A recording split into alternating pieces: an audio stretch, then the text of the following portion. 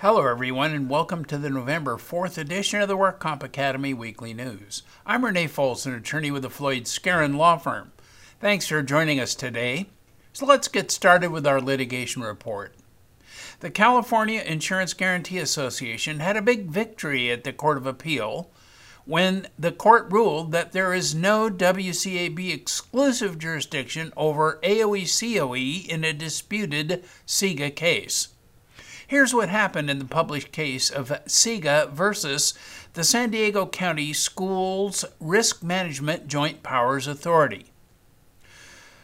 The worker Colleen Knowles received workers' compensation from her employer, the Mountain Empire Unified School District. The district is a self-insured employer, and its claims are administered through the San Diego County Schools Risk Management Joint Powers Authority. The JPA purchased excess workers' compensation insurance. An administrative law judge ultimately approved a stipulation that Knowles suffered a specific injury in 2003. The distinction between a cumulative and a specific injury matters for determining which of the JPA's excess insurance policies was triggered. Kemper Insurance Company was the JPA's excess insurer during the stipulated specific injury date. They indemnified the JPA until they went insolvent. The JPA then approached SIGA to make up what Kemper had failed to pay. But SIGA is only obligated to pay covered claims, defined to exclude claims for which other insurance is available. On this basis, SIGA denied coverage, asserting Knowles suffered a cumulative injury, which meant that the JPA might recover from a different excess insurer other than Kemper. SIGA then sued the JPA and the district for declaratory relief, asserting that because Knowles suffered a cumulative injury, the JPA's claim was not a covered claim. The trial court granted summary judgment and entered its judgment in favor of the JPA, requiring SIGA to reimburse nearly $130,000 plus costs. SIGA appealed that decision, and the central issue to SIGA's appeal was a jurisdictional question. Does the Superior Court have jurisdiction to find that Knowles suffered a cumulative injury, even if this conflicts with the stipulation before the WCAB? Or is injury characterization an issue within the WCAB's exclusive jurisdiction? The trial court granted summary judgment because it believed the WCAB had exclusive jurisdiction to decide the nature of Knowles' injury. The Court of Appeal reversed and found that the Superior Court indeed had jurisdiction to rule on the causation issue in this published case. Although the issue appears to be one of first impression in California, federal courts have rejected WCAB exclusivity in similar cases involving excess workers' compensation insurance. The Court of Appeal agreed with these authorities and concluded, based on the purpose of excess insurance, that the Superior Court has jurisdiction to characterize Knowles' injury in this action differently than what was reflected in the WCAB stipulation. Accordingly, it reversed the judgment and directed the trial court to enter a new order denying the defendant's motion for summary judgment. And now our crime report. A jury found Hawthorne Mann guilty of 14 federal felonies for intentionally driving his family off a wharf and into the water at the Port of Los Angeles. The scheme was designed to collect money on insurance policies he had taken out on their lives. 45-year-old Ali Almazayan was found guilty after a 9-day jury trial of 4 counts of mail fraud, 4 counts of wire fraud, 1 count of aggravated identity theft, and 5 counts of money laundering. Almazayan bought more than $7 million worth of life and accidental death insurance policies on himself and his family from 8 different insurance companies. After purchasing the policies, he repeatedly called the insurance companies to verify that the policies were active and that they would pay benefits if his wife died in an accident. He also called at least 2 of the insurance companies to confirm they would not investigate claims made 2 years after the policies were purchased. These telephone calls were recorded and were played for the jury. On April 9, 2015, 12 days after the 2-year contestability period on the last of his insurance policies expired, Almazian drove a car with his wife and 2 youngest children off a wharf at the port of Los Angeles. The site of the crash was a loading dock and work site for commercial fishermen. Almazian swam out of the open driver's side window of the car. His wife, who did not know how to swim, escaped the vehicle and survived when a nearby fisherman threw her a flotation device.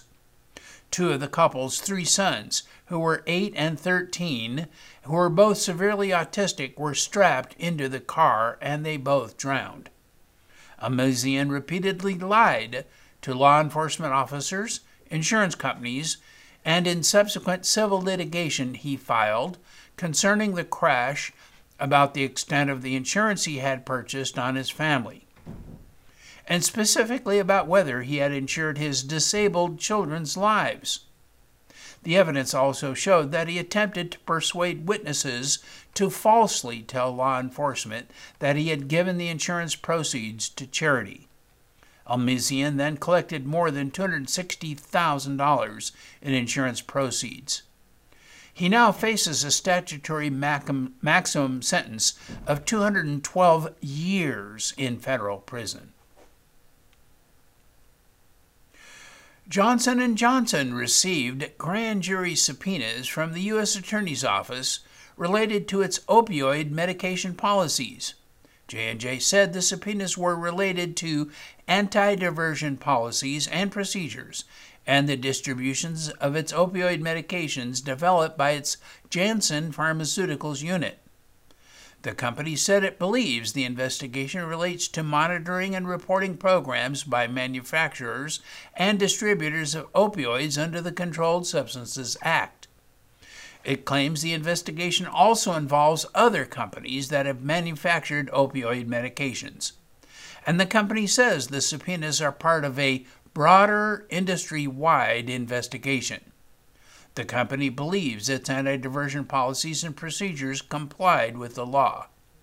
It has been reported that drug distributors McKesson Corporation, AmerisourceBergen Corporation, and Cardinal Health had offered to pay $18 billion in cash over 18 years, while J&J would pay $4 billion in cash, both to resolve pending opioid civil litigation.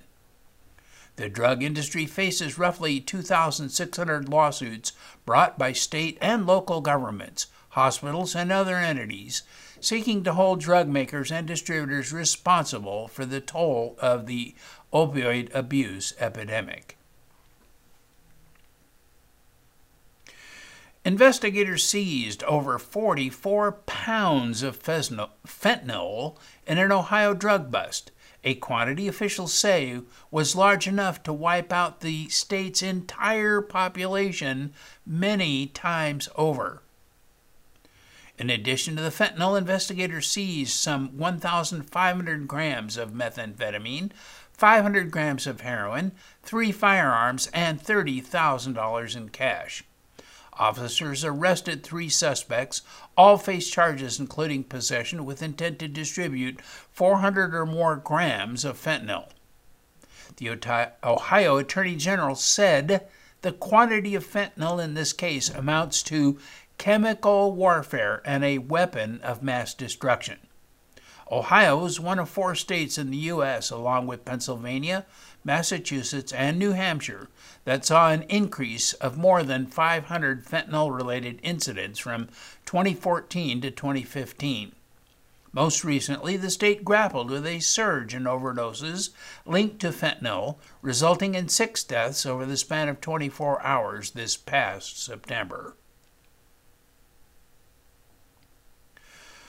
Dr. Roger A. Kassendorf, an osteopathic physician practicing in La Jolla, agreed to pay $125,000 to resolve allegations that he illegally prescribed opioids to his patients.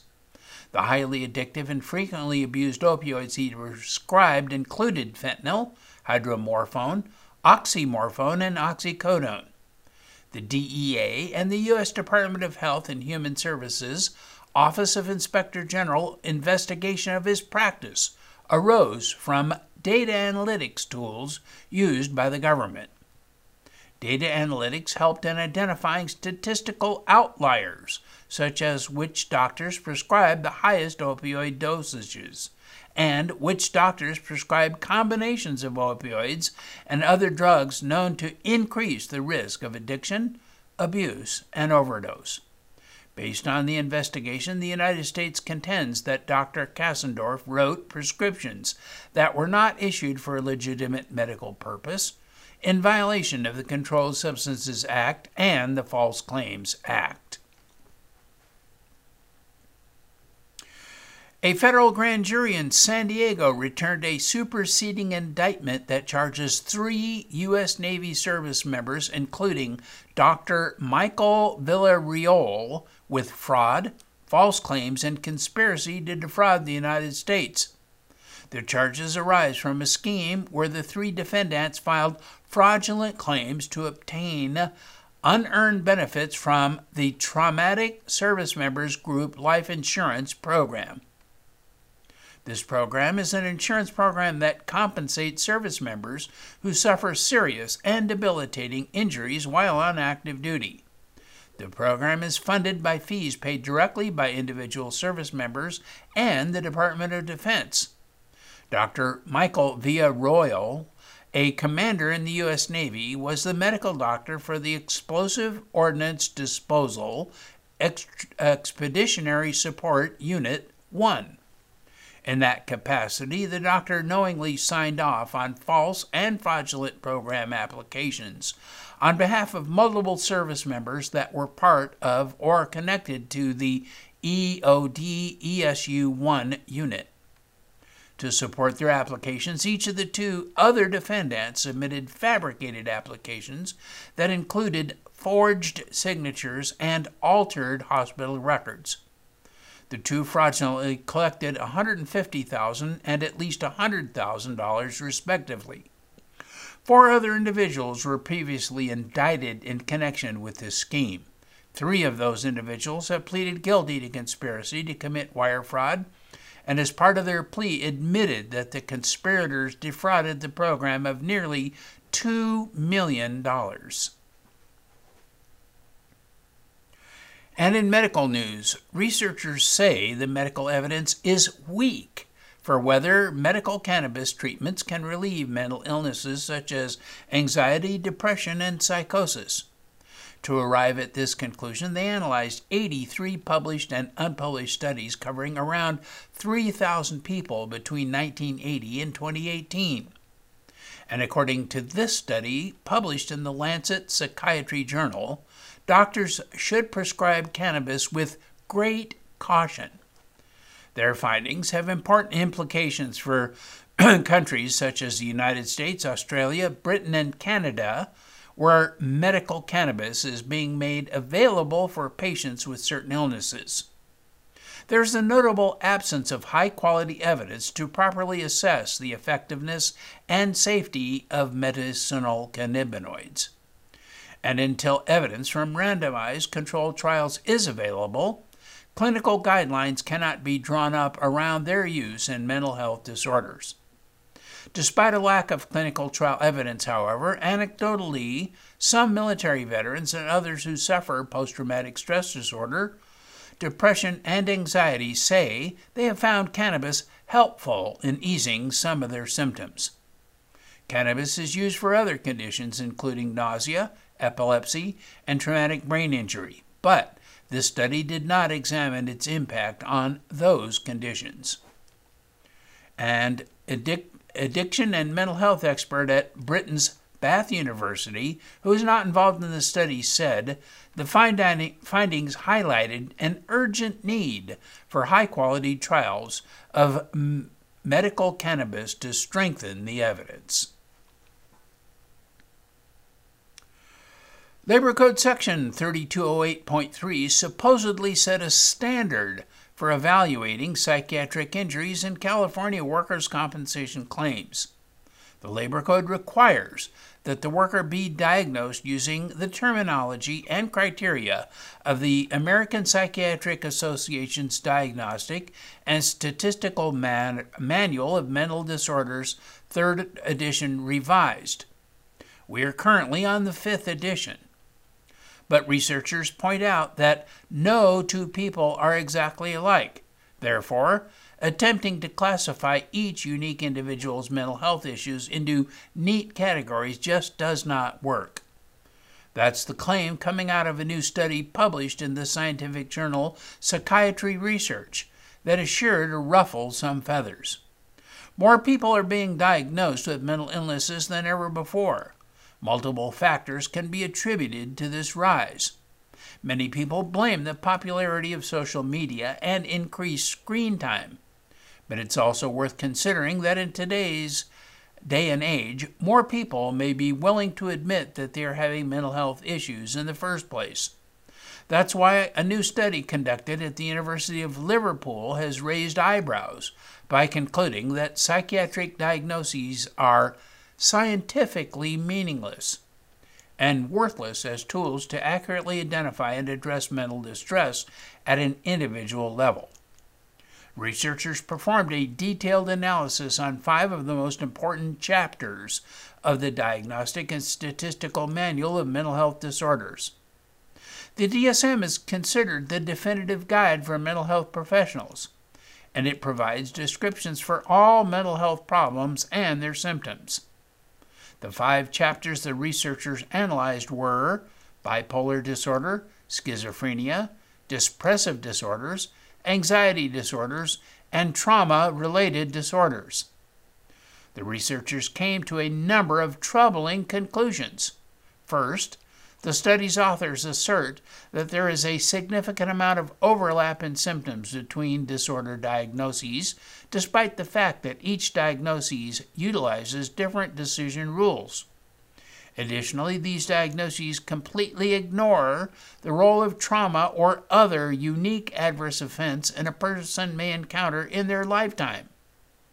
Perhaps most concerning of all, researchers say that these diagnoses tell us little to nothing about the individual patient and what type of treatments they will need.